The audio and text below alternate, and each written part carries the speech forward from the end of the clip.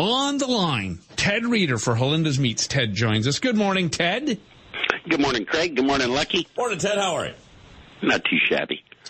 Teddy, what we like to do nowadays is we like to give the Ted Reeder Instagram food porn a spin. So we just kind of spin all the photos and have one land, and then we ask you about that. And today, after the big spin, we landed on some Applewood smoked pork chops. Now, they look amazing, but and we'll talk about how you did those pork chops. But underneath the pork chops. Oh, I wanted to ask about this. Yeah, I'm so intrigued by this because I've never made this.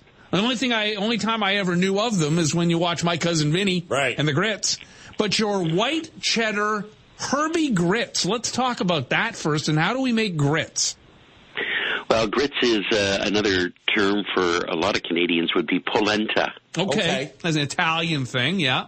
An Italian thing. Yeah. So with my grits recipe, let me think if I can give you the measurements right off the top. It was 4 cups of water and 1 cup of milk. And about 1.5 cups of cornmeal. Okay. So you bring the water and the milk up to the boil. You throw in a big pinch of salt. You add in your cornmeal and you start to stir it and stir it and stir it and stir it. And you turn the heat down to low and you constantly. I'm not using instant grits. Okay. Okay. So it kind of becomes like a porridge kind of. No self-respecting Southerner uses instant grits. I remember that from my cousin. Exactly. Instant grits works great because in under 3 minutes you've got grits. Doing it the old way takes upwards of 20 to 30 minutes, and you're lots of stirring, and to make sure you've got no lumps and that you cook the corn all the way through. Okay. And then right when it finishes, I hit it with a little bit of butter, some white cheddar cheese, and an assortment of chopped fresh herbs, thyme, parsley, dill, whatever you got, a little bit of green onion. Season it with a little extra salt and pepper, and that's what you got. And just let them sit. You don't want them to be thick and gluey. You want them to be a little bit thinner. And so like a nice porridge. I always thought grits were more like a broken up hash brown, it was like more of a potato, but the consistency of a hash brown. But I guess it's not. It's the polenta. It's the cornmeal. It's like polenta, man. Yeah. That was it.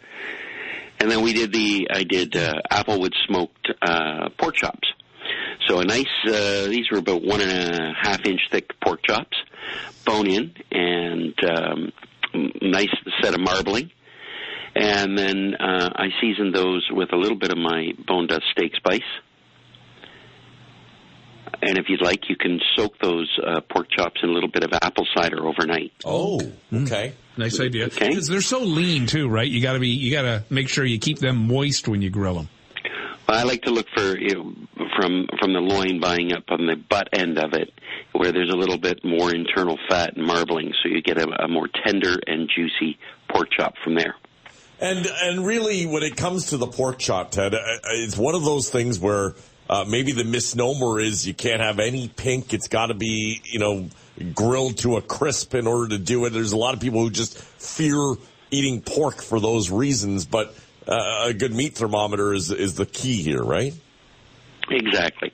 And you're looking for an internal temperature of around 155 to 160 degrees. And if you want to take them to super tender, and you go all the way up to like 180, and they'll just fall right off the bone. Oh, okay.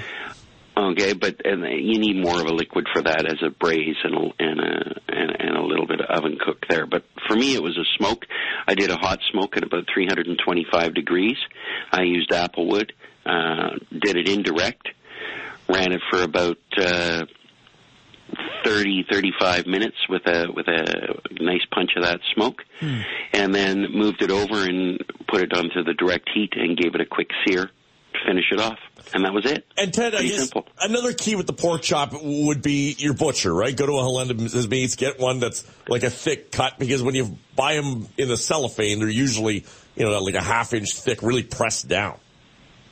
Yeah. You want a nice thick cut pork chop, less chance of overcooking it. And with those thin cut pork chops, what Mom used to do, cream of mushroom soup. Right. It works really great. Yeah. Now, Ted, I got to mention this. So I took your advice, and we talked a while back about chicken breasts and how you would slice about an inch or so into the breast, and then you used a mayonnaise, I believe, if I'm correct, and you barbecued them, and they were terrifically moist. Well, I did the same thing, only I made like kind of a Mediterranean marinade, olive oil and lemon and this type of thing. And I was always concerned with chicken about slicing into it because I thought, again, like pork, it can dry out really easily, and I thought slicing into it is going to cause the juices to drip out from the meat. But it did the exact opposite. I let it marinate with the slices, so the marinade got into the slices, and then when I cooked it, it turned out great. Beautiful. Yeah. That's all you got to do. Yeah. You know, the more you do it, the better it tastes. Yeah, it was Practice makes perfect. Yep. Hey, Ted, I think you know what you're talking about, Pally. Some days. It's not all just BS with you. You're actually onto something here. Yeah. We work at it. Yeah. All right, Teddy, if people want to talk grilling, how do they get a hold of you, pal? You'll find me in the social media world at Ted Grills or at Ted Reader Barbecue, The Joint.